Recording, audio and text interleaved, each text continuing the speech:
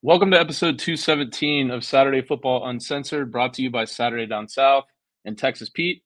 On today's episode, we recap the conference championship week and discuss the college football playoff rankings. You can find this show on our website, SaturdayDownSouth.com, and Apple and Spotify. Don't forget to join us for the live show, just like many of you are currently every Sunday, although I guess this might be the last Sunday we do a live, 8 p.m. We'll see. On the Saturday Down South YouTube page. Lastly, go share the show with your friends. We appreciate you guys tuning in. Now here's the show.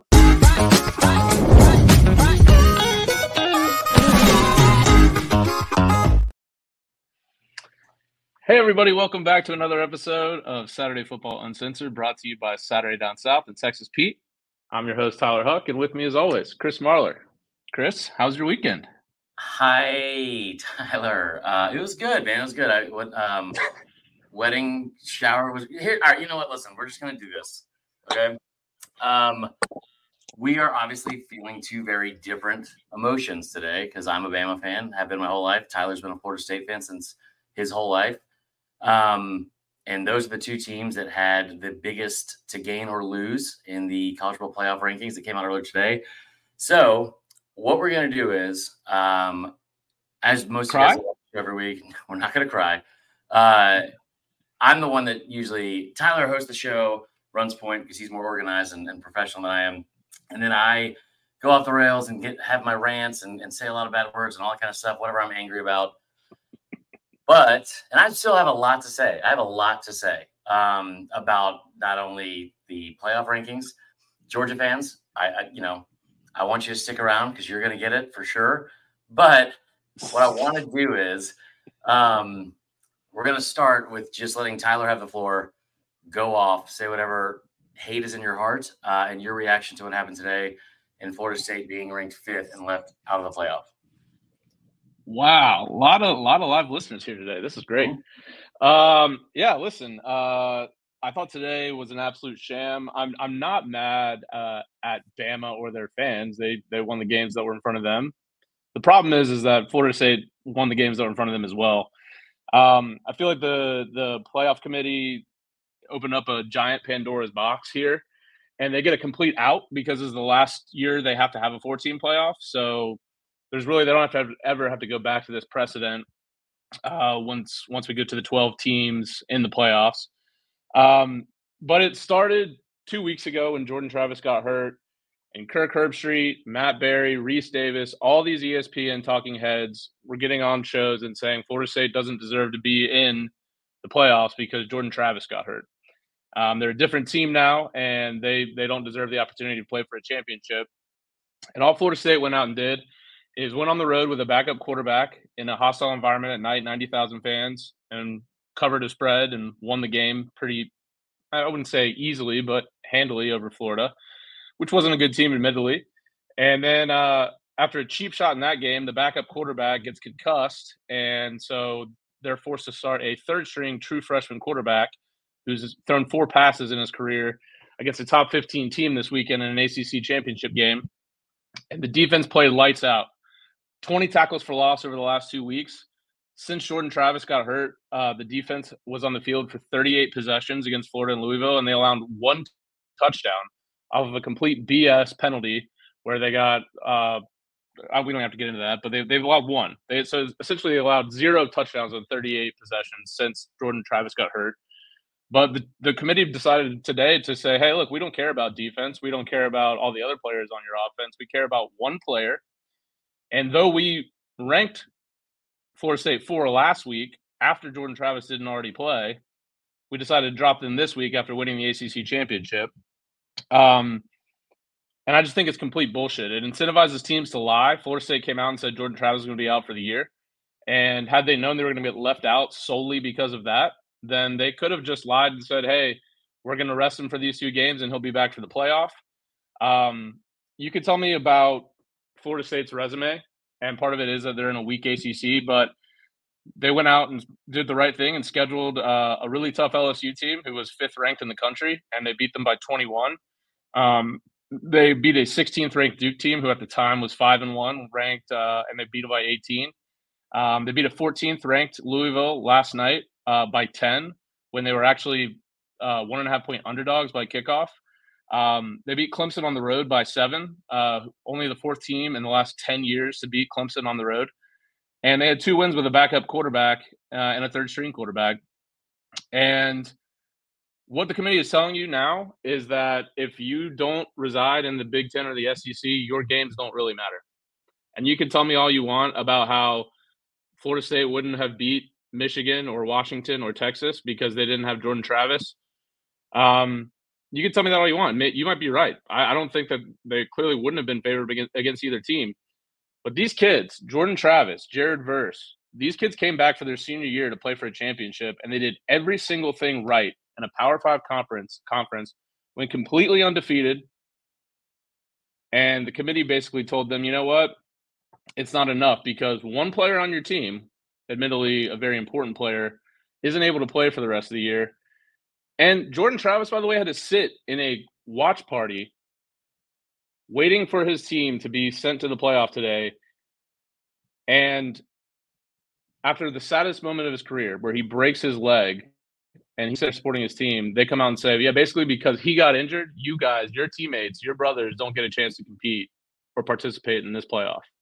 And it's completely bullshit. And ever since the playoff has been invented 10 years ago, there's only been 2 Power 5 conference champions that have had a one-loss team ranked ahead of them going into the playoff, and it was Florida State both times, 2014, and this time they're completely left out. And it's fucking bullshit. And I tell you what, these kids will probably, go out and have a great few practices before they play Georgia in the Orange Bowl. But you've already told them that all the games that actually were supposed to count during the season didn't count for them. So why the hell would they even care about this Orange Bowl?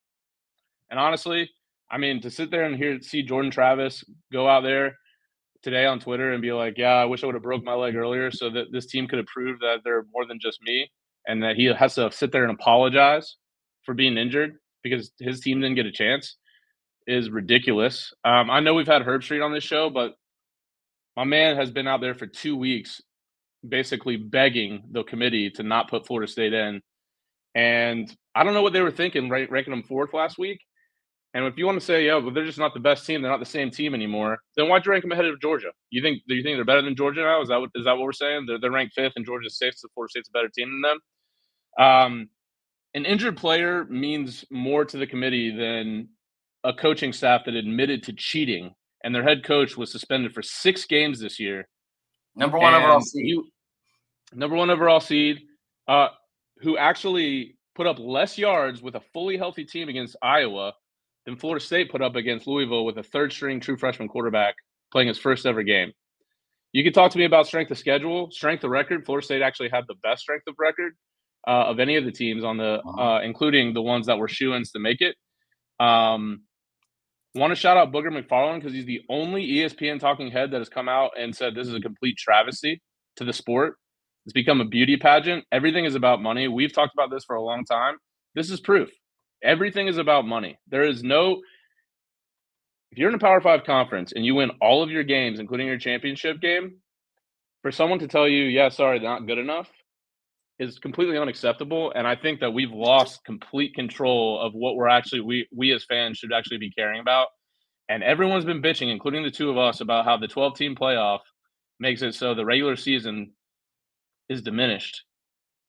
It's already diminished. They don't care. They want the best matchup for their television ratings more than anything else.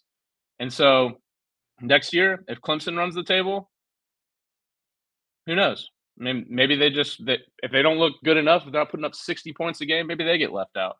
I've been extremely frustrated with this, obviously, all day.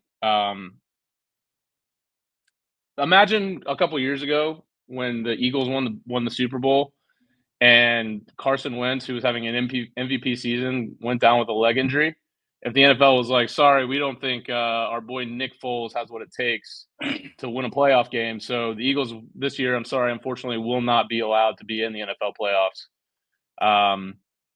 That's a complete joke. And it's unfortunate. I mean, maybe it's another reason that Florida State could cite as to why they need to get out of the ACC. So maybe ultimately it's a long-term good thing.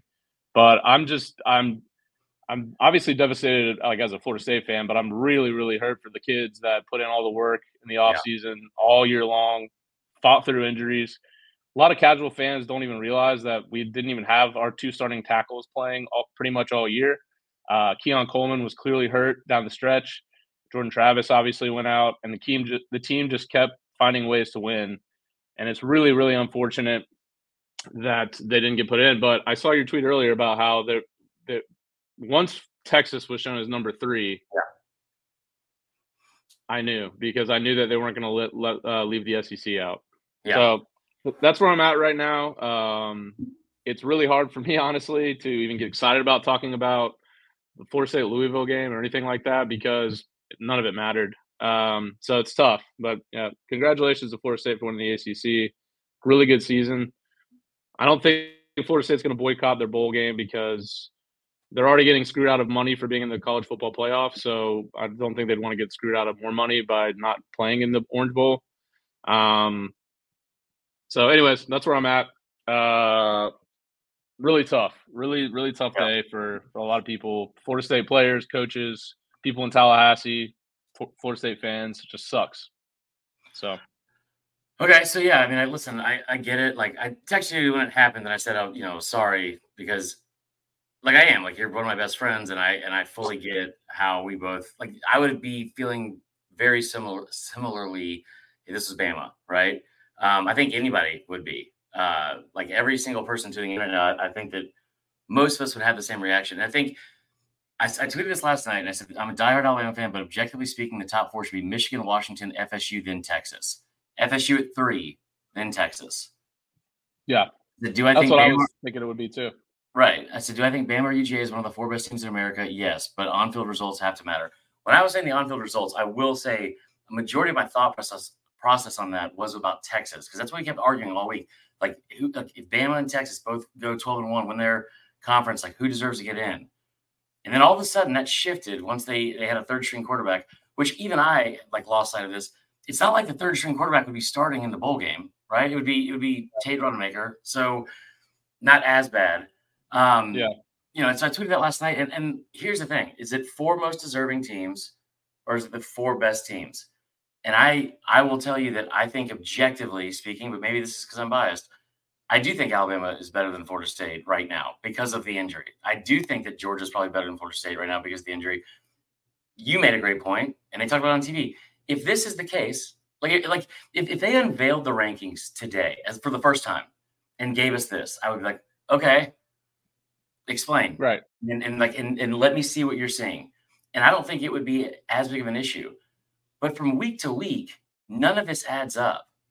And part of me, I have several things I wrote down about it. Like, one, I wonder how early they made this decision about Florida State being left out, because there was nothing else they could have done. There was nothing else they could have done to have gotten in the playoff.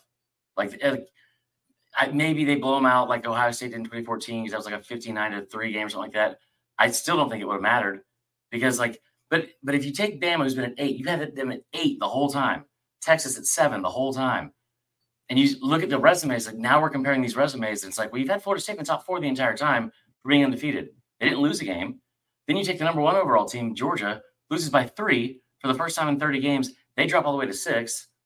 And what scares me the most about it is, like, I do not think that there's like a bias towards Alabama, because I do not understand what the benefit would be for college football and fans in general to give Alabama preferential treatment, because nobody likes Alabama as a state, as a mindset, as a fucking school, like any of it. Like, I've never understood, like, huh? I think if it wasn't Bama, it would have been Georgia. Florida State would have been left out regardless. 1,000%. And I think, I honestly, though, I think that they screwed themselves with like optics of this in so many ways, but they started doing it weeks ago, because they kept saying Oregon passed the eye test. Oregon passed the eye test. And they would ask them point blank. They said, listen, Oregon passed the eye test, but like, their 2 best wins are against 4 lost teams. They've only played 2 ranked teams all year. Like, what do you mean they passed the eye test? Then they go out and beat Washington, or they're a 10-point favorite against Washington and get beat. You leave Ohio State at 6 for whatever reason. Like, I mean, you broke it down for us. Like, it would have been chaos for them to like have to get in. But you put both those teams ahead of Texas and Bama. And then you sit there with Florida State and you're like, all the things that they had to do, they did. And I do think that Alabama is a better team than Florida State. But you also, me being objective about it, it'd be so fucking deflating and gut-wrenching and just so helpless feeling to play 13 games. 13 games. By the way, we haven't said this yet. They have a common opponent. They both played LSU. Florida State was up by 28 points in that game. Like, I do think Bama has progressed throughout the season. They're a really good football team. And they also have more ranked wins than anyone else in the contenders. They just beat the number one team in the country. They've beaten 4 top 25 teams. They have done a tremendous job of all those things. Strength of schedule is 5th in the country. Their opponent's winning percentage and opponent overall record is higher than anyone else's. But that being said, Florida State went 13-0. And here's the thing, too. Like, T-Bob Abear said this earlier today, that you're making this decision based off the quarterback because it's the quarterback position that's so important, right? The rest of the team, like you said, what did they work for? Like, the entire team gets screwed because one person got injured, which in what is the ultimate team game in football. So that part sucks as well. And I think you could make sense of it. Like, if you say like the 4 best teams, fine. But you're also doing it from a standpoint of like strictly on the eye test because it's not records that matter. And you've already shown if you're the committee, your eye test kind of fucking sucks because you had Oregon at 5 the entire time. And, Right. and I think really, like, I hate it for Florida State. It's like, I hate it for you. One thing that's wild too is that like they went 13-0 and played the schedule in front of them. You can get mad at Bama all you want for going 12-1 and getting in. You can get mad at like whatever. The fact that Michigan is sitting at 1 with their athletic director on the fucking committee, by the way, he's on the committee. The fact that they're sitting there at 1, they've played 3 ranked teams all year. They didn't play a Big Ten team with a winning record, Tyler. They didn't play a Big Ten team with a winning record until the second week in November. They got caught cheating, had to suspend their coach for half the season, blatantly got caught cheating. They are the number 1 overall seed for the playoff. And that is what blows my mind. It's like, you know, we will say all the time for Ohio State. We said it in 2017 for Bama. We'll say it for Michigan this year. Hey, they played the schedule that was in front of them. That's all they can do. And that's what Florida State did. And it's like, I mean, I'm not going to look, and I get the whole premise. Like, and like, we're going to have to go play Georgia with Tate Rodemaker. And yeah, we probably will get killed. But the problem is that you're basing the playoff of something that you think is going to happen, not what has happened. Right. And I don't. Tate Rodemaker had a month. They had a month with one of the best head coach play callers in the country to get ready for either a Washington team, who I think they could have played close, or a Michigan team who knows? They barely played anybody. So let's strap up the fucking cleats and go play and see what happens. But instead, it's like, and don't give me the shit like no one was going to watch the game because they're going to lose by 40. Florida State's defense isn't going to give up 40. They never gave up 40 points one time this year against anyone they played. And I don't think that Michigan or Washington would come close to beating Florida State by 40 points. They have one of the biggest fucking brands in the sport. People were going to tune into the game no matter what. So you can't tell me that it was just purely TV ratings. It felt like the committee wanted Florida State out. They put them at 4 so they could kind of say, hey, look, we're still giving them respect. They went out. Look, they were favored by 6.5 against Florida, and they won by 9. So they covered the spread there. They were actually favored before the game against Louisville by 6.5. The point total or the spread total went all the way from 6.5 to plus 1.5 by kick, and they won by 10. Right. And they gave up zero yards in the fourth quarter. Again, negative yards, just like they did against Florida. The defense buckled up. Jared Verse has 6 sacks over the last 2 games. Everyone stepped up because they knew if we can just get through these 2 games, we have a month stretch to get ready for the playoff.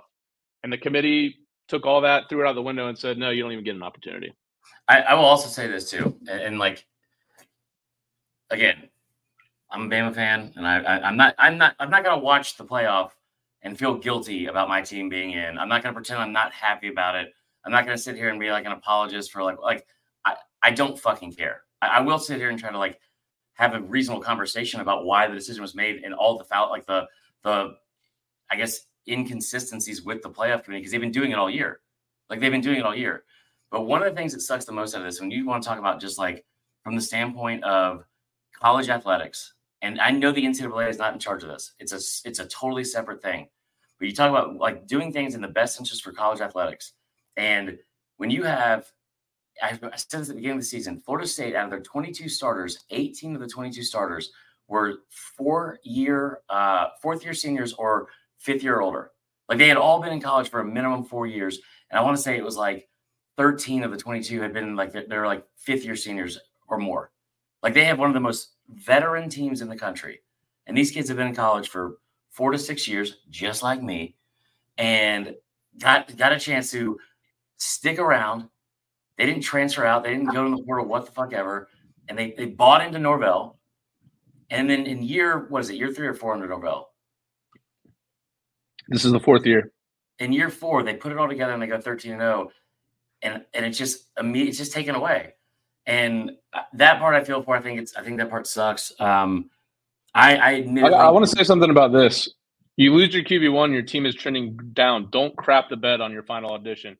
Okay, so that's another narrative that I'm getting kind of sick of. Is football just about how many points you can score, or is it about winning games? Because the defensive side of the ball has stepped up tremendously, not only over the course of the last 2 games, but over the course of the entire back half of the year. We gave up 6 points to Louisville, who had their full complement of players. They were, until they lost to Kentucky I don't even know how they lost that game. They were a 1-loss team. So you can't sit here and tell me they crapped the bed when they just absolutely dominated their opponent on the field defensively. Offensively, yeah, it was a struggle, but also you're calling a game completely different. Yeah, and you're going to call a game completely different when you have a game where clearly your defense is playing way over their head. I shouldn't even say way over their heads, because they've been really good all year, but they're playing an extremely tough. They're stopping Louisville on everything. Yeah, you're not going to call these aggressive down the field shots, because the worst thing you can do in that situation is turn it over. And the kid didn't turn it over. Now he almost did a couple times, but he didn't. Yeah. And so that's not crapping the bed. That's an offense trying to figure out a way to win a game when it's a 1-game sample set. The kid wasn't going to play again. Right. He was going to be on the bench for the the playoffs. And so, no, I don't subscribe to the fact that they crapped the bed. Like, yeah, the offense wasn't great, but when Milroe didn't play against USF, Bama struggled with USF. I mean, that happens. Barely, found a way to win the game. They won away late in that game. Yeah. No, I mean, I think you're right, man. And also, like, I get it. Like, the reaction is also going to be a part of it. And, like, it is – we're all fans. We're all fans of, like, whoever we're fans of. We all love college football. And this does suck. Like, I mean, it does suck. I will say this, too, though. Like, the idea of some people, I think – and I'll shift over to, like, defending Bama. It is difficult to look at this, like, resume and what they did this season – and especially with the history of the SEC, to leave them out. And you may not like that part, especially. I think a lot of people probably don't like that, especially. But like, it is especially because the ACC beat the SEC straight up 6. Yeah, but 3 of those wins were like Vandy. What was it? Vandy and South Carolina and something else. But Florida State beat 2 of them. That's fine. Fair. Okay. So I didn't put the rankings in, but I will tell you this: the conference has won 16 of the last 17 national championships, and it is almost unfathomable to leave them out. I thought they would. I really thought they would. But the committee screwed themselves. And I will also say this. I think a lot of the outrage about this, unless you're a Florida State fan, I think a lot of the outrage from most people, and I don't care how this sounds, is people that are fucking mad because it's Bama, or they are mad just to be mad. And, you know, like it continues this whole lazy narrative of like, oh, so-and-so, like the SEC, like they're influencing the committee. There's 2 people with SEC ties in the committee. There's 5 with ACC. There's 5 with ACC ties, including the chairman, who's the AD at NC State. So I don't think like the fix is in off that, but I do think there's a lot of things that need to be corrected. But I like if they've been using, I said this in the beginning of the year, if they've been using the FPI numbers for their metrics all year, that's a huge problem. But like, and I'll put this up, just comparing all the teams' resumes. I'll also say that like I think that Bama is probably playing as one of the 4 best teams in the country right now. I understand that Georgia fans are mad. I guess I don't know where they thought they would go by losing that game. I think you look at these 6 teams and they all did everything they were asked to do for most of the season, whether it was timing, whether it was just trying to sell viewership or tickets or what the fuck ever with having Michigan and Bama instead of Michigan, Florida State. I don't know. But I will say that I think that you look at Bama's resume and what they did, there's no way to diminish that.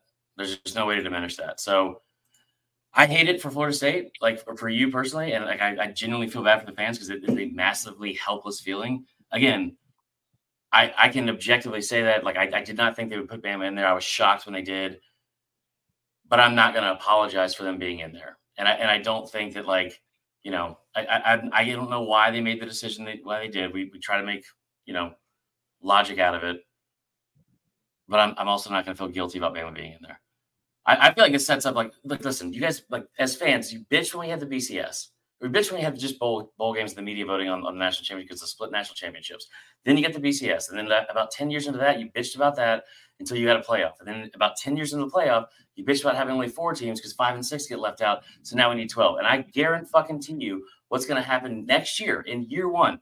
Whoever's 13 and 14, or when an 11-1 ACC team gets passed up by a 10-2 SEC team, they're going to bitch all over again. So sometimes it's hard to just make everyone or anyone happy, especially at this time of year with college football.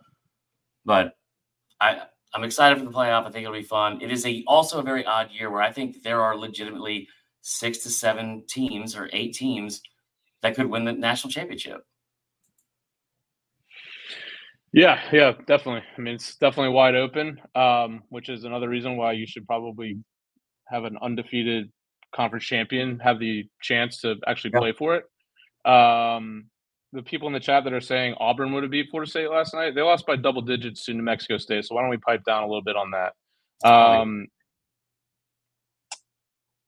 Yeah, that's fine. That's fine. I know there's a lot of people in the chat that are SEC fans that, think Florida State shouldn't have had a chance. That's totally cool. I mean, I get it. That was the other thing. I've never argued that Florida State should be in because we're going to beat Michigan or Texas. They deserve a chance to play. That's the thing. The last part of the sentence is all I think either of us is really saying. And also here's the thing. Every single person commenting on that, including the stuff that I have said, we make predictions all the time on this fucking show, and it's literally our job and the nature of the pod, all that kind of stuff. I don't know if I've ever seen a year be more influenced and affected by confirmation bias, preseason confirmation bias, in every which way possible than this year. We really dug in about how great Oregon was. Really did. We gave Michigan labeled them maybe the most dominant team in the country before they played anyone with a pulse until the last 2-3 weeks of the season. And here they are sitting at number 1. You know who has barely gotten any acknowledgement about being in the top 2 for most of the year until today? Washington. Washington played 5 ranked teams. They beat 4 of them. It is really hard to beat a team twice. It's really hard to go undefeated, as you know. They did it in what I believe is the best conference in all of college football this year in the Pac-12. I think it sucks. It sucks. I get it. But everyone saying well, this is what would have happened. You don't fucking know that. You don't fucking know that. And I tell you what, a lot of people in the chat love you to death. I'm really glad you're here. But you also probably thought yesterday that Georgia was going to go out there and win their 30th straight game. So we can get into that whenever you want to. Yeah, well, we heard a lot from Georgia fans in the voicemails and in the comments over the last couple of weeks saying that Georgia was scared of nobody, and that they won't be intimidated by anybody. And honestly, I was at the game yesterday, and I thought Alabama was by far the better team. The game wasn't remotely that close. Yeah, so why don't we get into this game? Okay. All right, SEC championship recap. Let me ask you this real quick: If Milroe would have tore his ACL yesterday, do you think Bama gets left out if they win? Yes. Yeah, 1,000%. I don't. We actually already have a sample size of what it looks like with them playing with a backup quarterback, and it was awful, and it was way less impressive than y'all's game against Louisville. I absolutely think they do, especially with Florida State's undefeated. Like that. By the way, that's ridiculous. By the way, got to give a shout out to Milroe, man. I mean, coming into the season, we were like, I don't know, maybe he'll get, and Do we know what happened? Was he injured for that USF game, or were they just going to try something No, they new just because it didn't they look benched great? him. I think Yeah, it was like a thing where they wanted to see like his leadership and like how he would respond, or like they didn't like the way he was like practicing that week. I don't know, but I mean, everything that they did, everything that we questioned, that I questioned, that like media questioned all year, loudly, loudly, all of it was apparently the right fucking move. Imagine that. Imagine Nick Saban knew what he was doing the whole fucking time. So this game yesterday, I already see James McQuinn. I thought Georgia was going to win their 30th straight. I did. Listen, because I fully bought into this idea that Georgia was like unbeatable. They've got arguably the best roster in all of college football. They haven't. Again, last year they put up 46.6 points per game. This year the offense has been even more explosive and efficient. Like even with all the injuries, and you're going up against a team that you're a 6-point favorite against, right? Like this is the fourth time you've been favored with this team over in a decade. I think my computer's about to die. Like I hold on. I don't know where the plug is. you can't let the computer die in the middle of A my Bama rant? over Georgia recap. I don't know what to do. Chris, I totally agree. I Over. actually had a Bama fan texting me earlier today saying blame Georgia or be mad at Michigan or Washington. I said I actually blame Auburn. Yeah. How about we don't rush two people against the quarterback? Then maybe this isn't even such an issue for Florida State. That's fine. All the Georgia fans talking shit. Florida State's going to get crushed by Georgia. That's fine. Good for you guys. Okay, I'm back. Yeah, here's the deal. Georgia probably will crush Florida State. You know, just like they did at Texas in 2018. You know what I mean? Yep. They'll just waltz in there, and they're the better team. And you know, I will say this. Yesterday, I did think Georgia was going to win. I thought they were the better team. And I will also tell you, I don't give a shit about emotionally hedging. I will do it for every game for the rest of my life now that I've seen the benefits of emotionally hedging this season. Alabama, and here's one of the reasons why I think that people are also so mad about Bama getting in. Whether they want to admit it or not, I said this in the preseason like preview when I said if you're dancing on the grave, you better fucking dance lightly. I said it over and over and over again. And all I heard from back to back fucking idiots on social media with this like Kirby picture, Kirby B2B visor 42069. Like all I heard all offseason. Bama was gonna be 9-3, 10-2, whatever. Then and I told you they'd lose to Texas. Told you they'd lose to Texas by 10 plus points. I did. And there were a lot of times this season where I was like, I just don't know how they're gonna do it. And they fucking did. But you go into this game yesterday against Georgia, and what was so impressive about that win was you came in and the script that I thought they had to have to beat Georgia was turned upside down immediately. You had to get ahead early. Georgia's been a team that has given up like a couple of first possession touchdowns to other teams, and they settle in. Bama goes 3 and out. Georgia gets the ball and goes right down the field. I mean, like right down the field. Like the Bama DBs didn't seem to be anywhere close to anyone, like any of the receivers. From the jump, Georgia was getting a huge push, especially on the interior part of the line. And Bama settled in after that first drive. And what cracks me the most about this is I told y'all before this game started, I said, you could sit here and talk all the shit you want about the 29 straight wins and the back-to-back national championships and all that shit. And I said it in February, do not let Nick Saban go out there and beat Kirby for the 5th fucking time in 6 games. Don't let him do that, because that whole narrative that Dynasty's dead and Kirby's past Saban and blah, blah, blah, all the shit that Aaron Murray and David Pollack love to spew, all that kind of stuff. Then you got to start over. That entire narrative starts over, because now you're 1-5. And now we can have a real discussion at some point in the future in the offseason of, man, you're 1-5, and that one win came a month after you got your ass beat by him. But I told you walking into that building, that is a house of horrors for Georgia. And over and over and over again, they've proven they're not scared of anybody.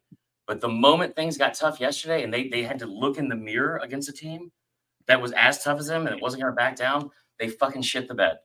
They pissed down their leg, and they showed all the characteristics that were not a part of the 2021 or 2022 team. There was no Nakobe Dean or Jordan Davis, any of that kind of leadership. There was none of that. They looked scared from jump. And Carson Beck, and listen, the fans, you can say all you want, you weren't scared. I don't care. I looked directly into Carson Beck's fucking face mask in that fourth quarter, and he looked absolutely terrified. Had no idea what to do. And I also told you that, like, one thing, like, you know, it's football. Things happen. You get into a game late.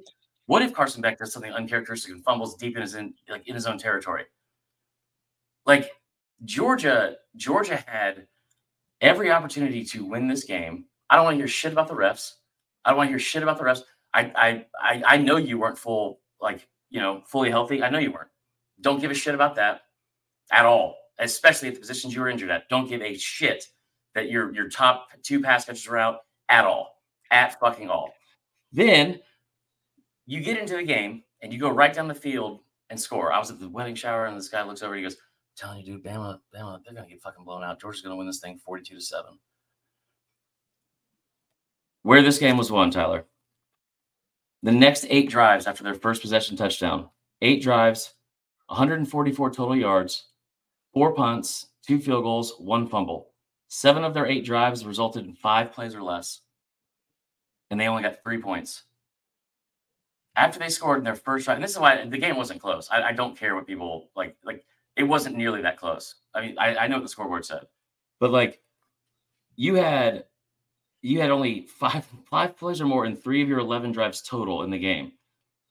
But from the 9:31 mark in the first quarter, when you scored, to the 10:16 mark in the fourth, that's all you mustered. Was 144 yards, 3 points, a turnover, 4 punts, no sustainable drives. And the scary part is like even all of that, because that's the credit to Bama what they were able to do. For 44 minutes and 15 seconds, that's all your elite offense with Mike Bobo at the helm and Carson Beck, the Heisman, hopeful, all that shit. That's all they can muster. Tyler, Bama in the second half, they had 4 possessions. They had 4 possessions before their final possession. 3 of them were punts. 3 of them were held to 3 yards or less on those drives. They were doing nothing on offense. They had 18 plays for 36 total yards and 2 first downs in the entire second half. And then Georgia made it interesting, and they went down the field and finally broke that streak, and they scored. And all of a sudden, it's 2017. And all the stuff I've heard about Georgia and why they're the most elite program in the country from their fans and this is what they do. All they do is win and blah, blah, blah. You pulled within 3, and you had a chance to win the game. All you had to do is get a stop. Against Jalen Milroe, who's a trash quarterback from what I heard about. And they went right down the field on your ass and went 9 plays, 75 yards, and broke your fucking hearts again. Went up by 10. And then like when they had the chance to when they had to get 2 first downs to put the game away, they did what I watched Georgia do in the whole death march thing and blah, blah, blah. They did exactly what you guys have prided yourselves on.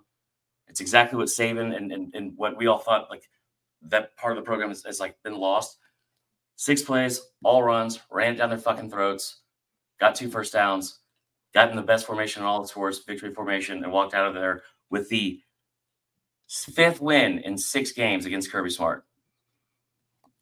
Like, every single thing that you've prided yourselves on as a program, every fucking thing you've prided yourselves on the program. And I'll tell you what, Georgia, you're better than 130 of the 133 teams in the country, like, out of all those programs.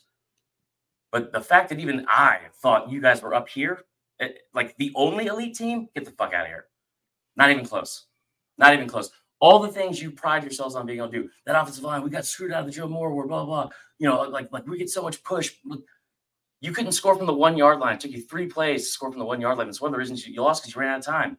Couldn't punch it in from the 1 against Bama's defense and Kevin Steele. Brock Bowers did fucking nothing the entire day. Did nothing. Like, it just, I'm being critical of Georgia because I've sat here and I've praised them for 2 straight years, and they are still a very, very good team. And it was an incredible run, and those fans I hope they appreciated every single fucking second of it. But maybe we pump the brakes a little bit on what we think is going to be happening for the future of college football, because we went back into that house of horrors, and you found out who daddy was again, and it hasn't changed. Bama fucking owns Georgia. We own Georgia.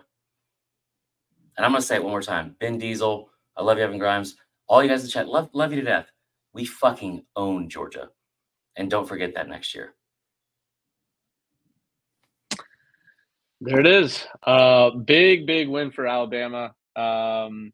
Georgia settles for the Orange Bowl against a truly terrible Florida State team who they should beat by 40. And we'll see who actually plays in that game. I mean, if you're Brock Bowers, some of these other guys that are NFL picks, do you play in an exhibition game like this? I mean, I don't know. From the looks of Instagram today, it seems like Florida State's best players might be opting out of this game. Who knows what that game's going to look like? But Bama goes on to the playoff, and again, you shouldn't feel guilty for that. I mean, and I appreciate you feeling bad for Florida State fans. I think most people do, but you shouldn't feel bad for Bama getting in. They earned their right. They beat the number one team in the country, and I mean, don't get me wrong. There's some the playoff teams are. It's going to be good matchups, and that's what ESPN wanted, and that's what they're going to get with these games. And I think, to me, actually, the two best teams are probably the 3-4 seeds. Yeah, that's fair. That's fair. Um, I honestly, it's interesting because I think that I'm really glad I get to see that game, even though we did see it in the Holiday Bowl last year, right? But I think these are obviously both those teams are operating on a totally different level now. Michigan and Bama is like, perfect blue blood matchup. It's gonna be in the Rose Bowl, which is sick. Yeah. I think. So I thought 1 versus 4 was going to be the Sugar Bowl. Is that was that just based on matchup or was that just geography? So they get the option, I think, out of those two. I think Michigan's going to the Rose Bowl because that, like, why would they go down to the Sugar Bowl and be in like SEC country? Yeah. Okay. So I didn't realize that they got to pick which game. Yeah, man. I mean, dude, that's a historic venue. I've never been there. I've always wanted to go out there. I was hoping I would go out there this year. I have nothing but time. I have nothing but time because I've been listening to it for 2 years. With the most talented roster in the entire country, you beat a crippled Georgia by 3. For 2 years, you claimed you won the 2021 Natty, if not for injuries. Get the fuck out of here. I never claimed that. I did say that we did see on the field what happened. We did see on the field what happened a month before that. Georgia fans, they love to rewrite history. You guys, and you always have. And like, again, it is one of the best programs in the country. It's no longer the best program in the country, and that's what happens. You lost. Like you lost. Dude, you lost, and you lost in the most predictable way. You lost in the same fucking way we've watched you lose for the last decade plus. Like, it was Mark Richt 2.0 type shit. And also, let's whole like thing about like most talented roster, blah blah. First off, do you think that like there's like some massive talent advantage at Bama versus Georgia? There's not. And also, these are the same fans that love to talk about how, like, oh, dude, we're developing 3 stars, blah, blah, and, like, they're better than these 4 stars. Like, and then when, like, somebody flips and goes to another school, like, oh, like, he shouldn't even been a 5-star. No, we didn't even want him. Like, all of a sudden, we're going to trust, like, On3 and Rivals about every single thing. And that's how the entire roster is. Like, get the fuck out of here. And again, I sat here and listened to it for 2 years.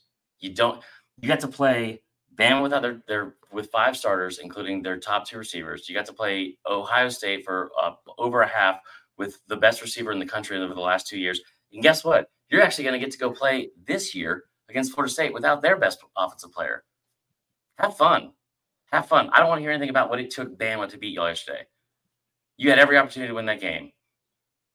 We will not be hunted. You got your fucking ass hunted down and murdered in the streets yesterday. It was awesome. I'm sure we'll probably get back to this game at some point, given the chat and how fiery it is. But I did just want to say, like, we don't have to break this game down, but how funny is it that Iowa team total 6.5? What was the total for the first half and the second half for Iowa, Chris? It was 2.5 in the first half. At one point, so it was a half point for each. Half point. They went under one total point. And then we got 2.5. They would have gone under the 0.5. Yeah, I mean, I got it at a book that had them at under 7.5 total points. At like plus 160, I want to say. No, it was to go over. It would have been plus 160, and that was like the lock of the year. 2.86 yards per play for Iowa.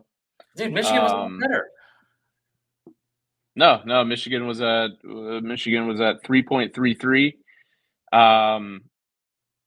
Who knows? I mean, who knows how Michigan played the game? When you're playing against Iowa and you know that there's no chance for them to score, I don't know how much you're like breaking out the playbook to go put up huge points. But yeah, I mean, hold on. Again, this is the last thing I'm gonna fucking say about this. James O'Quinn, buddy, I understand that you're upset about the game. I get it. I fully get it. There's not a person that is this Bama fan, especially, that has praised Georgia more in 2 years than me. I've done it over and over and over again. I don't. What do you expect? What do you want me to do? I like you want me to tip the cap and say, no, you guys you did your best. Like all those things you said about how this entire program is different than everyone else's, and Kirby, you guys had that whole bullshit about how the only reason Saban even won in the beginning was because Kirby was the DC. You're the most arrogant fan base in the country, and Bama's on up there. So for the next 24 to, I don't know, 1,000 hours, 365 days. I'm gonna enjoy the shit out of it. I don't give a shit how that sounds. I mean, listen, we ran a live podcast, and I ran every single fucking voicemail after they beat Bama in the Natty in 2021. I said run every single one of them because I wanted all of you to enjoy it, and I'm absolutely going to enjoy this. 1,000%. And to be honest with you, the whole Bama's got the most talented roster rings very hollow to me coming from Georgia, considering they have had the number one recruiting class 5 years running or whatever it is, except for maybe A&M 1 year.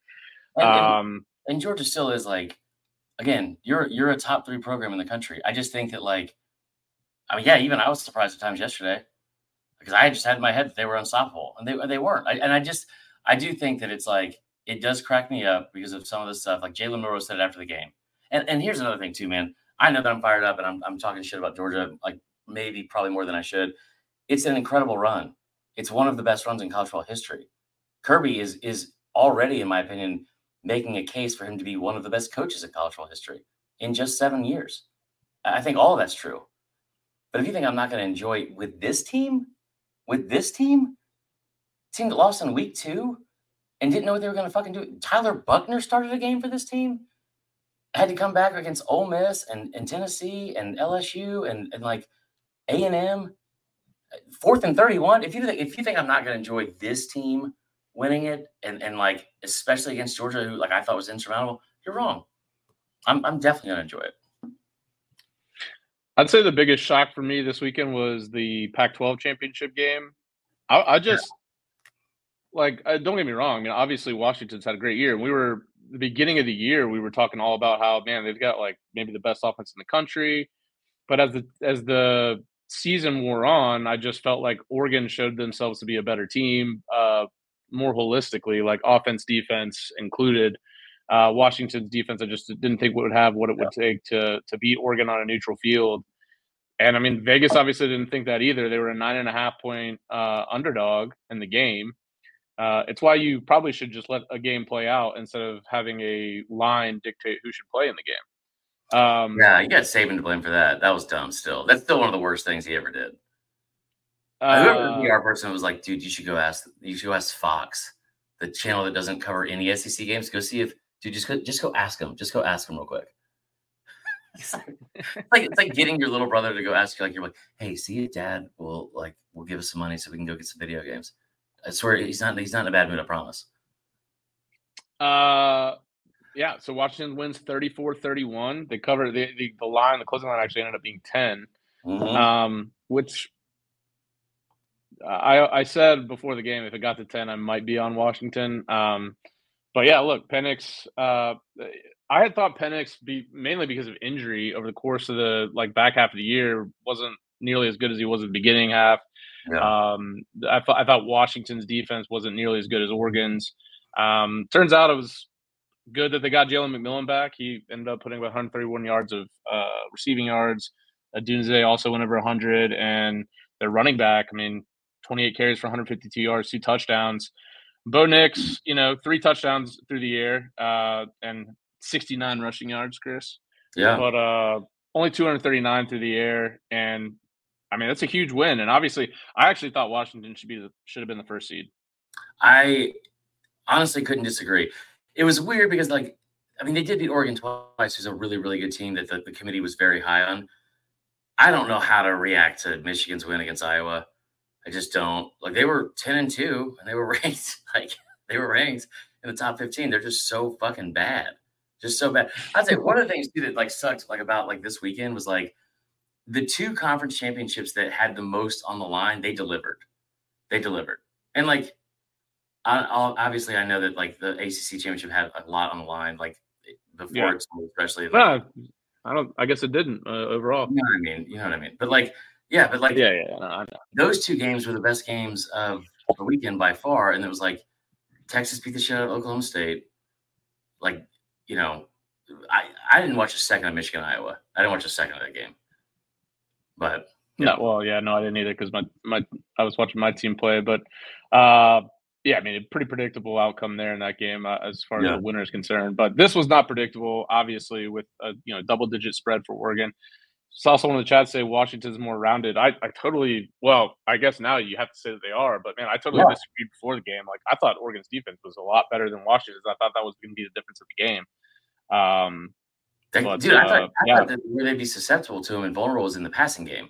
Like, I thought if you're going to get him anywhere, and that kind of plays to Washington's strengths because of how well they throw the football and the way that offense is designed. I think like it's one of the offenses that like the OC, they throw the ball, I want to say like on 61% of their passes or their play calls. It's like one of the highest in the country.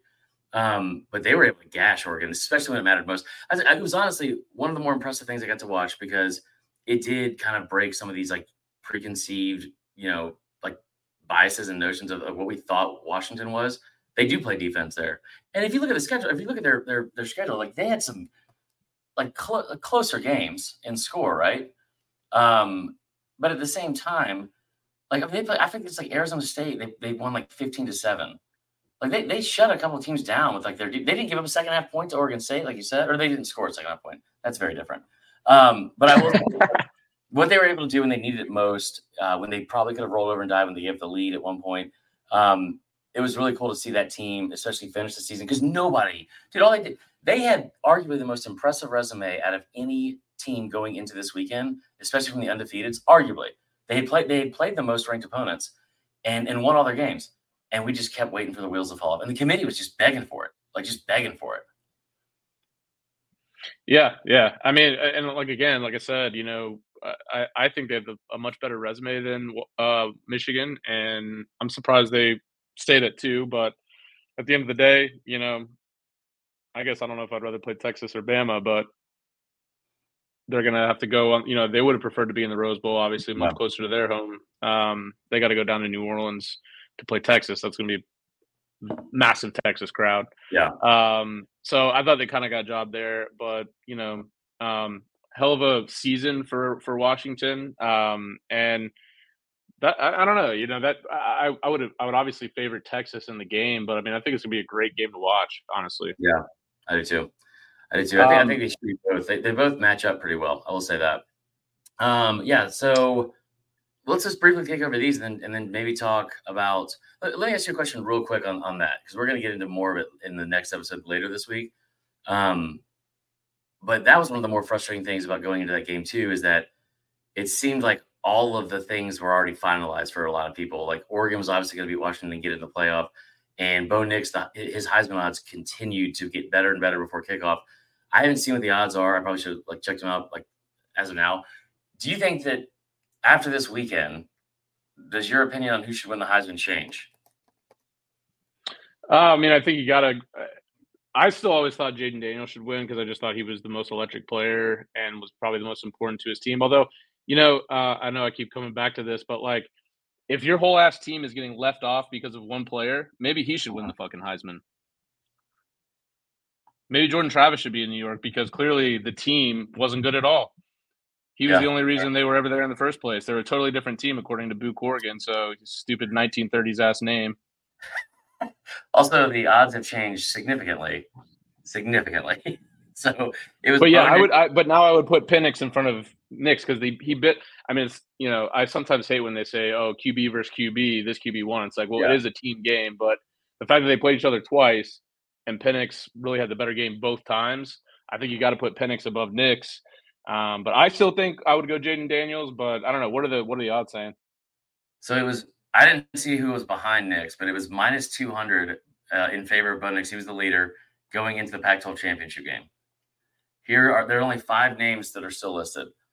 Marvin Harrison Jr. plus 20,000, Jalen Milroe plus 10,000, Bo Nix plus 1,500, Michael Penix Jr. plus 900, Jaden Daniels minus 1,200.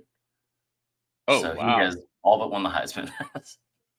So God, man, nobody but one team slowed his ass down this year, so it makes yeah. sense. Let's breeze through these and then get to the voicemails, right? Yeah, we got a lot of them. I guess we could just play them all back to back. Sure. Yeah, Texas and Oklahoma State. I mean, game was never really close. I went down to a cool establishment down in Atlanta called Red Phone Booth before the game, and there was a bunch of people tailgating there, and then took a ride over to the stadium, and so I watched this game there. And yeah, man, I mean, it was total domination. Like Texas it was never in doubt. Yeah. Their offense performed in the 93rd percentile when it comes to EPA per play. They just totally dominated Oklahoma State, put up 49 points, and Texas definitely feels like one of those teams that's peaking at the right time. They also look I like one of those teams I don't know, like Georgia, where they have they have different gears that if they need to get into, they can get into. well, yeah, exactly. And you've kind of been on Sark as being maybe the best play caller in the country for a while now, Yeah. and we said in the preview, like Texas is going to be able to expose Oklahoma State's defense on explosive plays, especially through the air, and they definitely did. I mean, they had a 10% explosive play rate, just hit receivers all down the field. I mean, Quinn Ewers threw for 452 yards, 4 touchdowns. And this is with basically all backup running backs essentially at Yeah. this point since Brooks is out for the year. But A.D. Mitchell went for over 100 in a touchdown. Jatavian Sanders went over 100 yards in a touchdown. Xavier Worthy had 86 yards. I mean, they were spreading the ball all over the place. Ollie Gordon, biggest thing here, like we talked about how good Texas's run defense is. Ollie Gordon, who led the country in rushing this year, had 13 carries for 34 yards in this game. That's insane. That's insane. Like Texas is legit. Yeah, I completely agree. Also, you said his final stat line. What do you call it? Quinn Ewers. So Like on gameonpaper.com had him 35 for 46 for 452, 4 touchdowns, 1 pick. He had like 354 yards in the first half. Like I remember because I put out the best bets and I was like, okay, so and I'm looking at the numbers. I was like, because again, I saw what they did the week before against Texas Tech, and it was like if they need to like prove a point, which I think that they felt they did, and win emphatically, then they could do it. And so it was like, I think Ewers like under touchdowns like 1.5. Texas score first, especially with like it's another team that we talk about the offense all the time. The defense is really good. Like it's a good defense. We just don't talk about it. Remember that game against Bama, like they owned the line of scrimmage in that game. So, I think I was like Texas score first, them to be over 16.5 points in the first half, and Ewers over 1.5 touchdowns. All 3 hit in the first 12 minutes. Like they were just like a next level type of like execution. It was really impressive. Yeah, and Quinn Ewers is coming back next year. Yeah, where else? Already announced that. Well, I mean, I don't know, the NFL. Wait, you don't think he's good enough to play in the NFL this year? So I just think there's so many. If you're a quarterback in this day and age, especially now when everybody's being granted an extra year, there's just no reason to rush to the NFL at all. Especially if a quarterback this season, when you already have to deal with Drake May, Jaden Daniels, Caleb Williams, and then Bo Nix, whoever else. Like you're there's so many talented players that are in this specific QB class There's no reason to go Yeah. early. There's just no reason to go early. So, like in my opinion, Carson Beck could be a first round pick, and he wouldn't be this year, but he will be next year. And now one of the cool things with NIL is that if you want to here's one thing that's really cool, Tyler, is that you can still get to the NFL. You can stay in college, like progress and develop and grow and all that kind of stuff. And we have seen be very, very beneficial for almost every older quarterback, Hendon Hooker, Stetson Bennett, Bo Nix, elite numbers and have been in college while and developed and all that kind of stuff. The fact that you're now able to, before you get to the league, and we're supposed to make this life-changing money, quarterbacks, especially, you can make a couple of $1 million off NIL and be set up right, financially, super well right out of the gates in your real life. That's awesome. That's awesome. Yeah, and I think what we're seeing, it's kind of crazy because as college football fans in general, everyone's very impatient. If you haven't won, like Florida State fired a coach in 1.5 years, Arkansas did the Yeah. same. I mean, Billy Napier's gonna be on the hot seat next year after 2 years. Like, we want things now, but there's countless examples now that if you have some patience and you stick with people, not only players but coaches as well, they can get to the other side of as long as they're given time. Yeah. And you listed some players as well. I thought Jordan Travis was a great version of that as well. I mean, he almost gave up on football because he was so bad his second year at Florida State. I mean, Norvell was 5-7 2 years ago. They went 13-0 this year. Like, if you have time to build out either a program or get better on the field and still get paid while you're doing it, like, it makes a lot of sense. And Yeah. I mean, shit, look at KJ Jefferson. He's coming back for an 18th year next year. Yeah. Cam Ward is the guy that's makes them I think has kind of what's the word I'm looking for? Taking advantage of the opportunity the most. That's the guy that comes to mind for that. All right, play some voicemails. All right, cool. So, fair warning, I haven't listened to any of these because I've been on the road all day traveling. So we're just gonna play them and we're just gonna go. I don't even know what teams we're talking about here. Tyler, Chris, occasional Bama fan caller here. As I always say, best college football podcast out there. Guys, I'm just sitting here celebrating this victory. I mean, I don't even know what to say. I am so ecstatic right now. Almost had a heart attack in that second half a couple times, but we made it. And, hey, listen, in all seriousness, I have a lot of respect for Kirby. It's incredible, the job he's done. I know a lot of really cool Georgia fans, great game. But now let me just say this to the mouth breathers, to the ones that have done nothing but say they've replaced us and talk shit since they beat us in the rematch in the national championship game. You and David Pollock can go get your fucking shine box. And the city of Atlanta is once again crimson. Roll Tide. I love that. I like that guy. Gonna write that time stamp down. All right, here we go. We're just gonna roll these through because I did a bad job last week of barely playing any. So, hey guys, this is Alex in Arizona. Just left the block watching Alabama and Georgia, and just have one thing to say: if you're gonna dance on the grave, dance fucking lightly, just like Marlo said. Roll Tide. He gets new caller there from Arizona. Let's see here. What's up, guys? It's Bama Bo right here. What a freaking game. Oh, my gosh. Dude, I had to put my phone on Do Not Disturb after Georgia went up 7-0.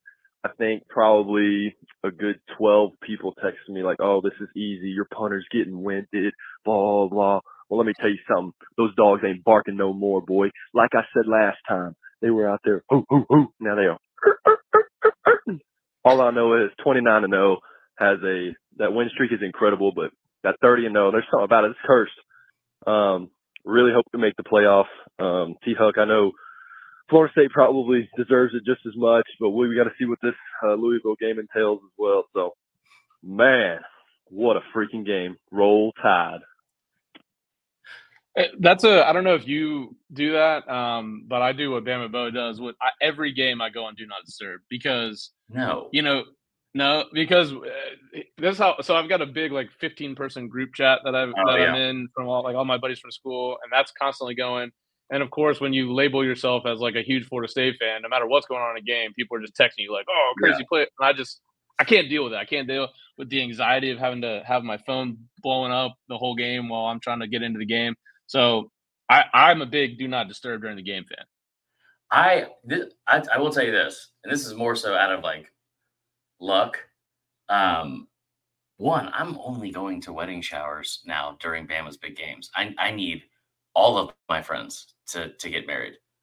Who would have thought that an engagement party would have been the luck that I needed, the luck that I personally needed for Bama to win? Incredible.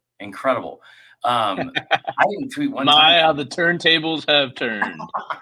I didn't tweet one time during the game. I did. I will say this: I didn't know until we started going up there that I was the only person cheering for Bama. Like it was like the groom was a Georgia guy, and everyone there was either Georgia or Auburn, and they were all cheering for Bama or cheering for Georgia. And I was like, fine the whole time, pounding beers. I was like drinking like one per possession for each team, Tyler. It was out of control. And then we got that first down in the last 2 minutes, and I jumped up and made this like somewhat effeminate noise because I was just so excited. And I like turned around, looked at Allie, and she's like, "Get inside, go inside." So I had to go watch the game from the lobby of the pizza place and wait for everybody. It was a lot of fun though. Sounds like it. Yeah. Tyler, Chris, James Spivey here. Hopefully you fellas are having a great night. Chris, I know you are. And Tyler, love you to death, brother. Mean it. I hope your team gets shit beat out of them tonight. And I guess Kirby Smart still isn't completely over his daddy issues. Same Z's. That's it. Roll Tide. Love Fucked it. up, James Spivey, but I get it. What's up, fellas? It's JoJo here. Long time listener, first time caller.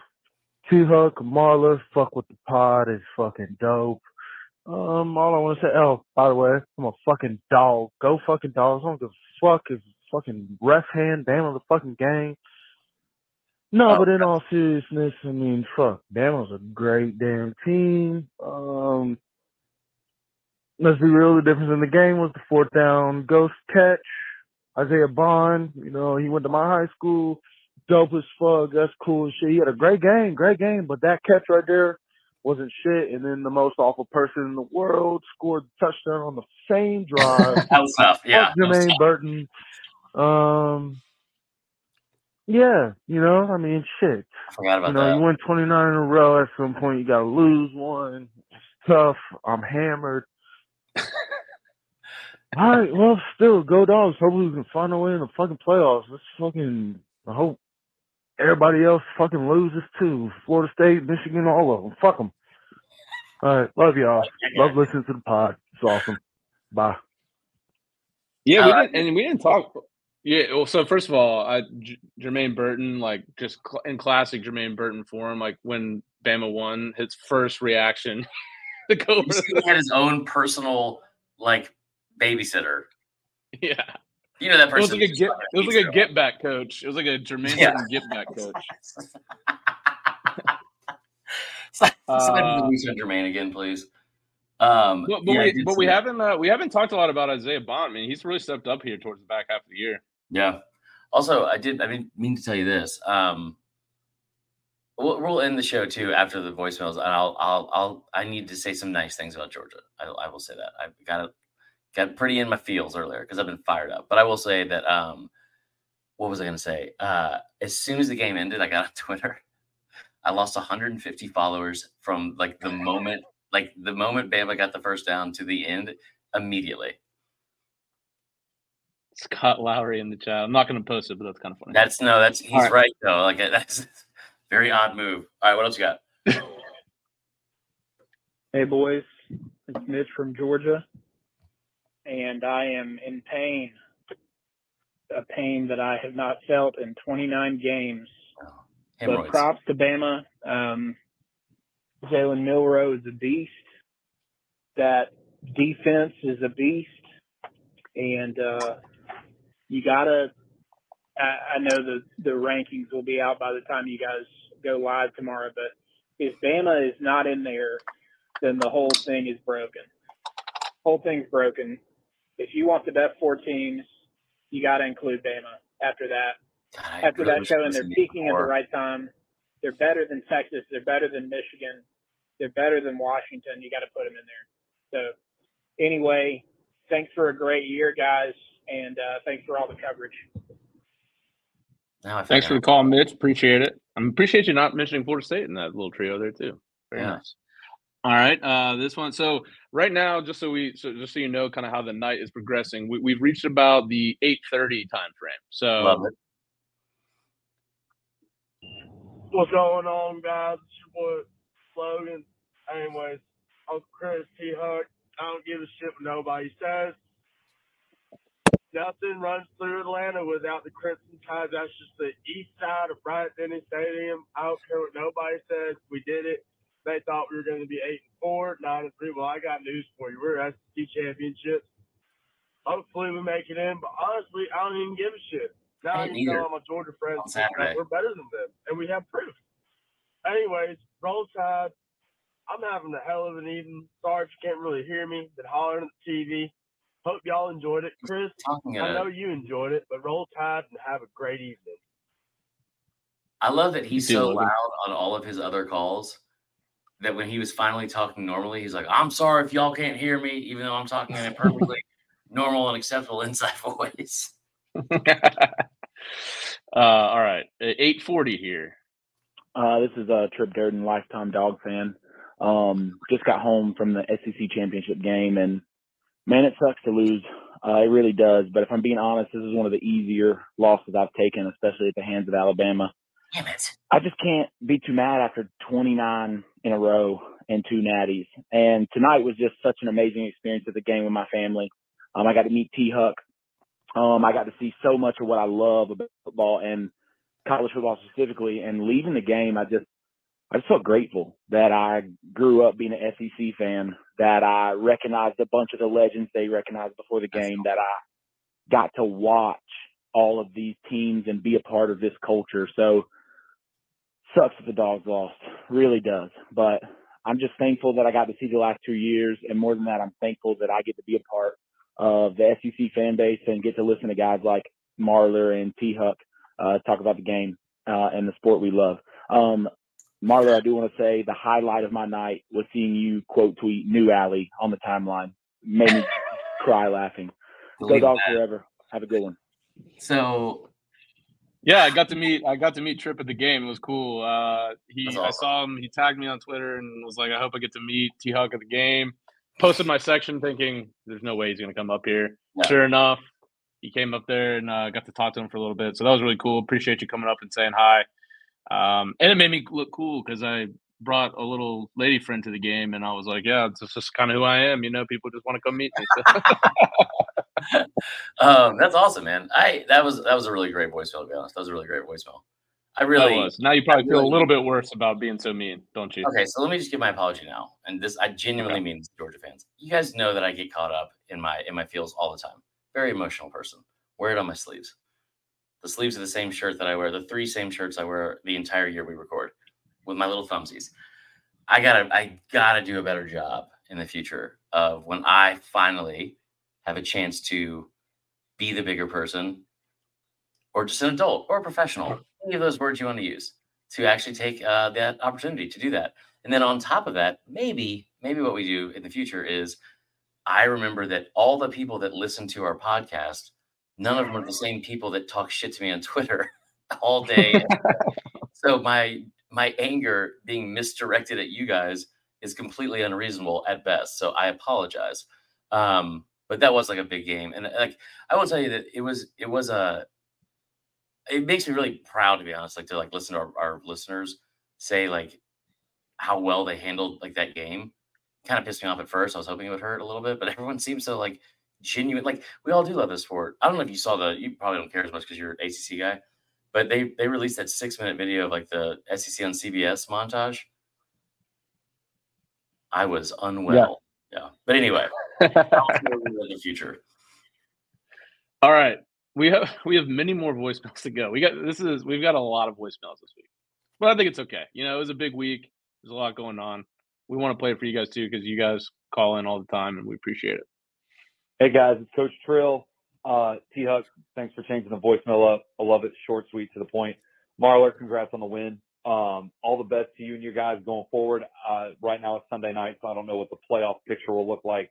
But at the same time, you guys played your ass off, and you guys fucking dominated on all sides of the ball.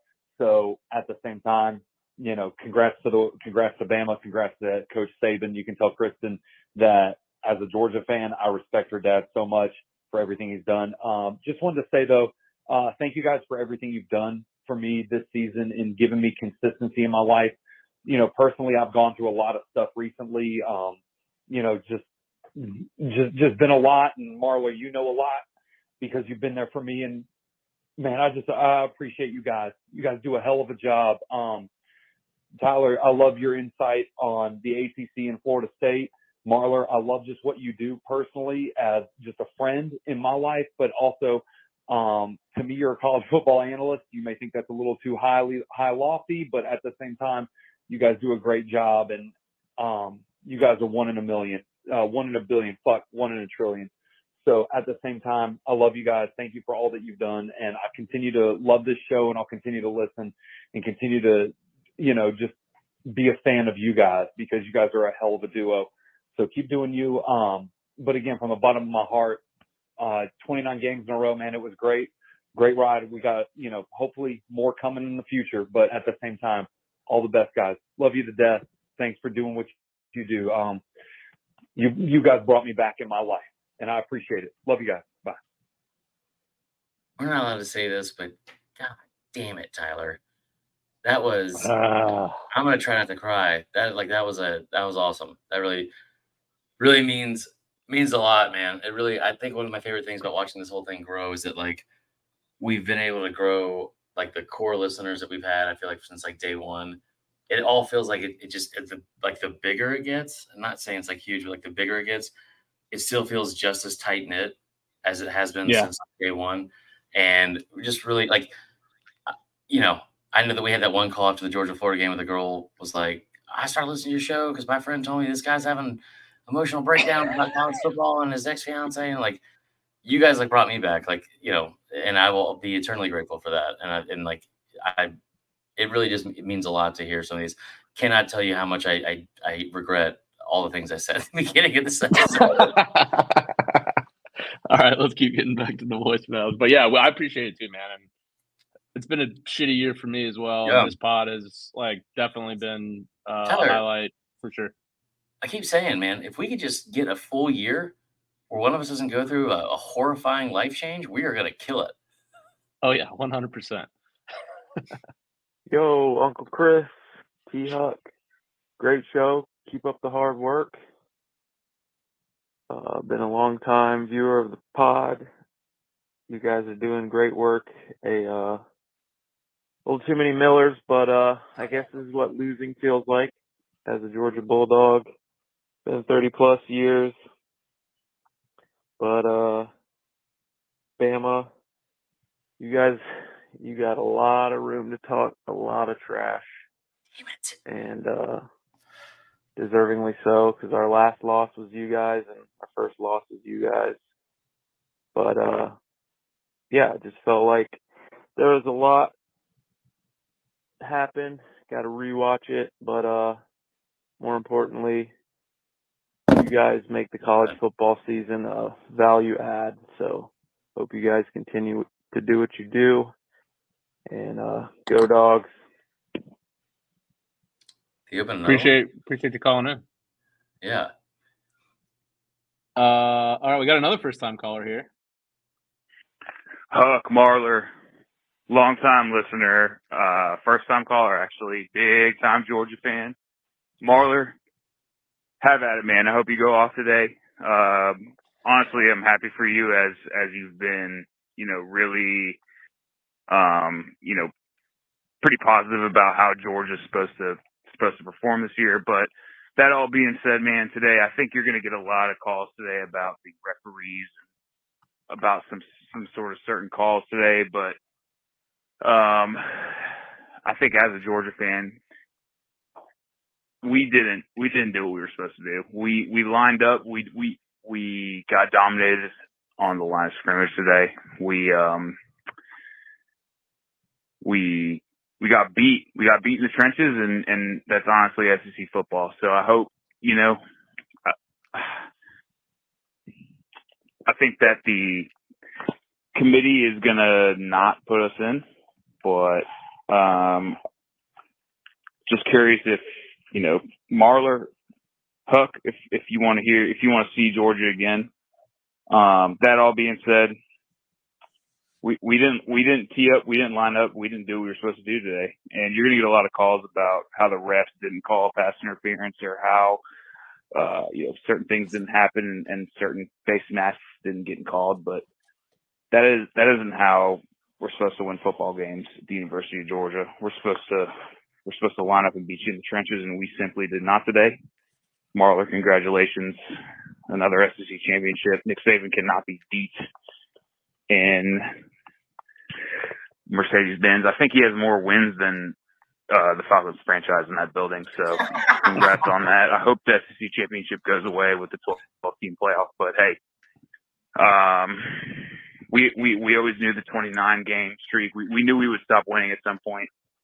And in the back of my mind, I always knew it was going to be Saban and Bama that did it. So might as well have gotten it over with, and we did. So hey, good luck to y'all in the playoffs. I fucking hope the SEC wins the Natty, whether it's you or us or it's going to be Bama, but just fucking A. Hey, love y'all. Great podcast. You guys are the best in the business.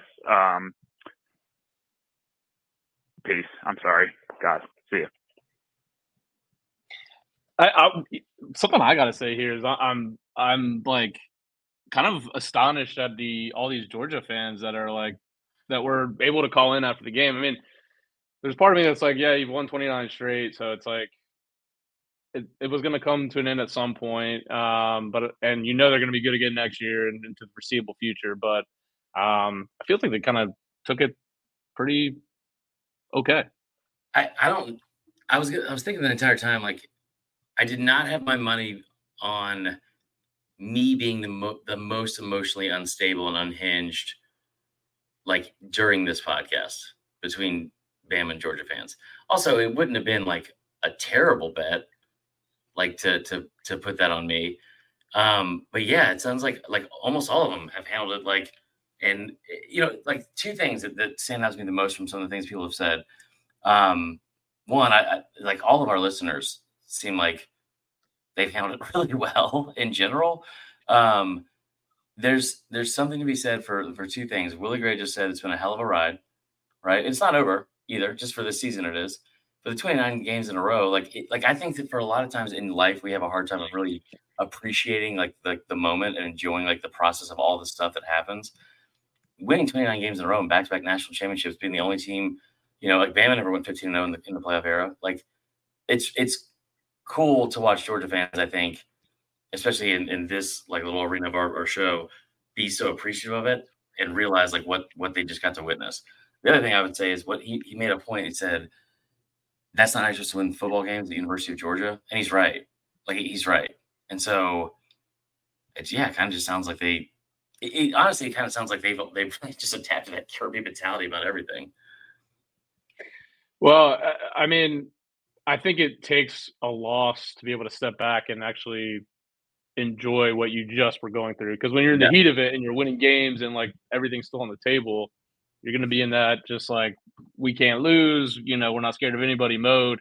And then when it happens, you're able to step back and look back at what's happened. And I mean, 29 games, dude. I mean, it's a hell of an accomplishment, especially when it includes 2 national championships. And so they also like, don't forget like that 30 game stretch in 2021, 2022, like almost half of those 29 wins, almost half of them were against ranked opponents. Yeah. So dominant. Anyway, we have a couple more, but it looks like 4 of them are the same number. So I don't know what that's all about, but let's get to this one first. These are all today after the playoff was announced. I'll see 3 more. Marler, dollar bill, calling in on Sunday with some reaction to the weekend.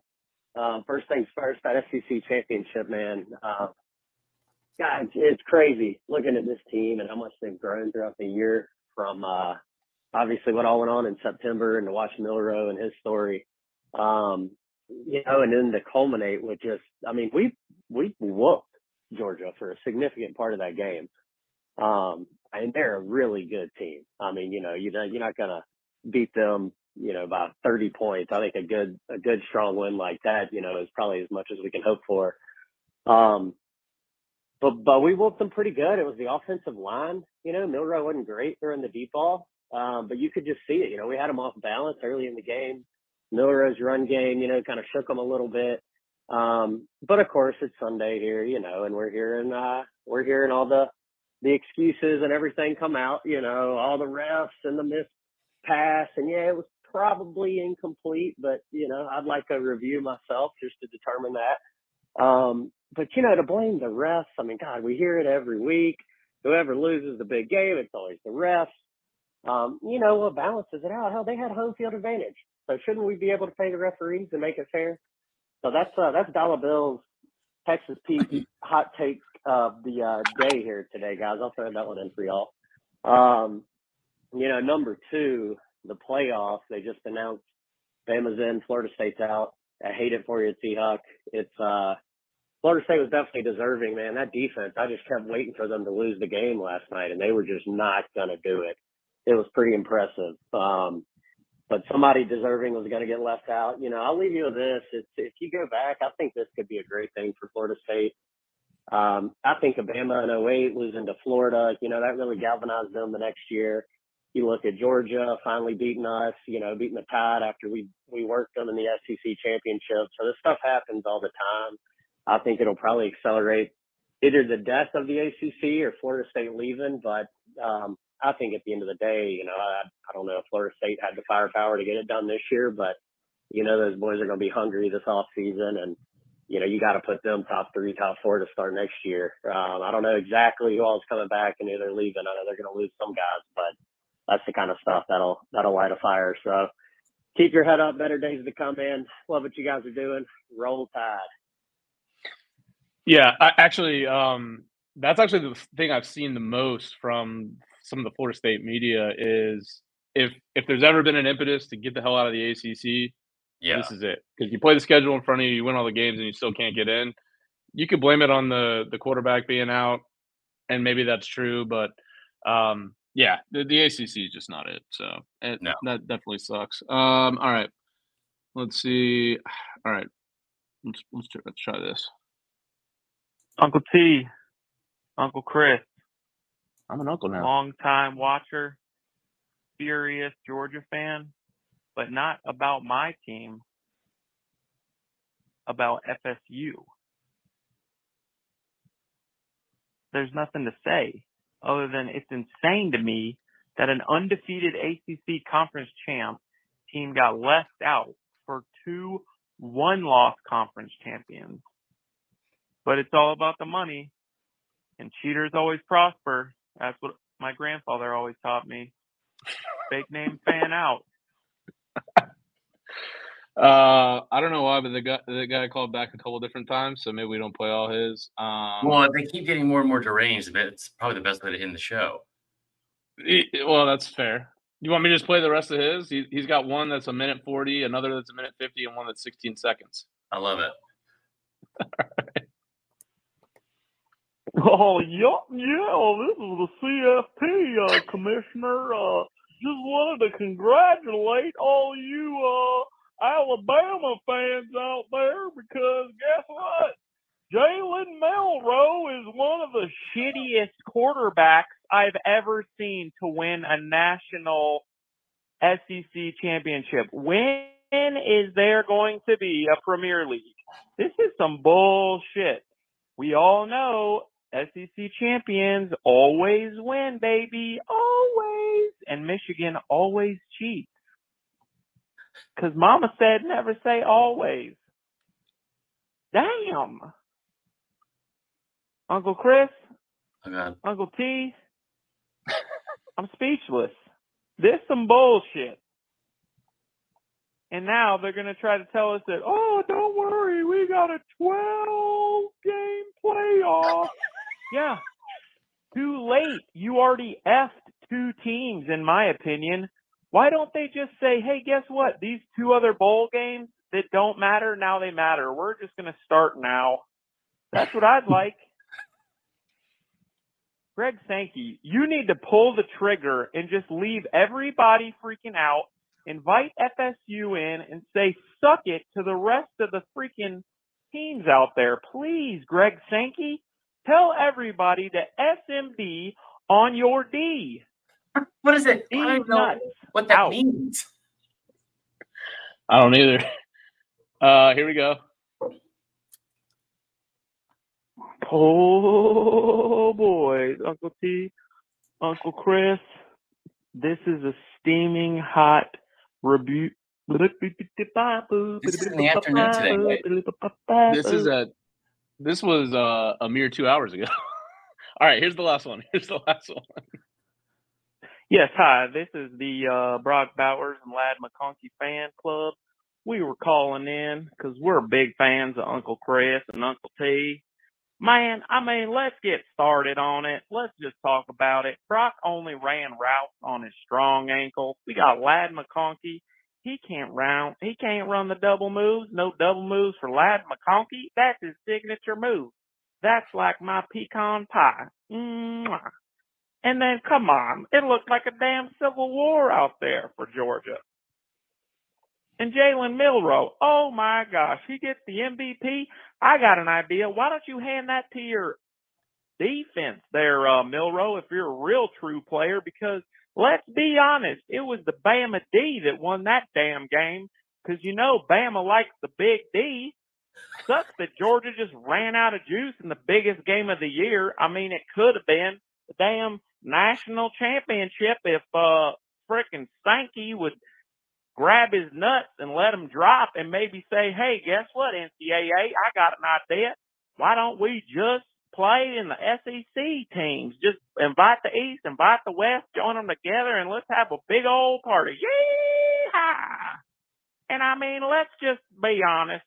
I wish, theoretically speaking, that, to be honest, I wish someone would accidentally think that their Tesla's in autopilot and it accidentally rammed Burton, number 3, in the back of his e-scooter, because let's all be honest, we all know Burton likes to ride that e-scooter. Yeehaw! That's it. He ended it that way? Oh, that's what a mic drop. Well, Unreal. We are appreciative of all of our listeners. Yeah. That was a fun episode. I think that was. I will say, you know, a lot of stuff we had to talk about. Some good, some bad. But appreciate all you guys calling in and also watching all season long. Also, listen, just because the regular season's over does not mean like any of this stops, especially over the next month or so. We've got bowl shows coming up. We've got like some of the Heisman. We got like a couple weeks before bowls start, so we can do some, you know, gambling deep dives or whatever other deep dives you guys want, whatever. It's kind of like the time we thrive. So anyway, excited for y'all to stick around for the remainder of the year. I appreciate everyone listening and all that. Yeah, for sure. Thanks as always for listening today, Tyler. I'm going to say this real quick. I appreciate you, even though you're on the road and in a shit mood. I appreciate you coming on here with a can-do attitude. Oh yeah. It was a little cathartic for me to be able to come on here and say my piece and move on. Ultimately, you know, I know that Florida State with a backup quarterback likely wasn't going to win the championship. Still depressed as all hell that they got left out. And I think hopefully, like Dollar Bill said, maybe it's the start of something new where Florida State will get the hell out of the ACC. Or maybe next year, you know, in some of these closer games, they'll try to put up more points to prove a better point. But appreciate all you guys listening through the regular season. Like Chris said, we're not done yet. We still got bowl season, and you guys know we get down in the off season as well. So don't forget to rate us 5 stars, Apple, Spotify. Don't forget to call into the hotline, 770-674-8233. Appreciate you guys doing that.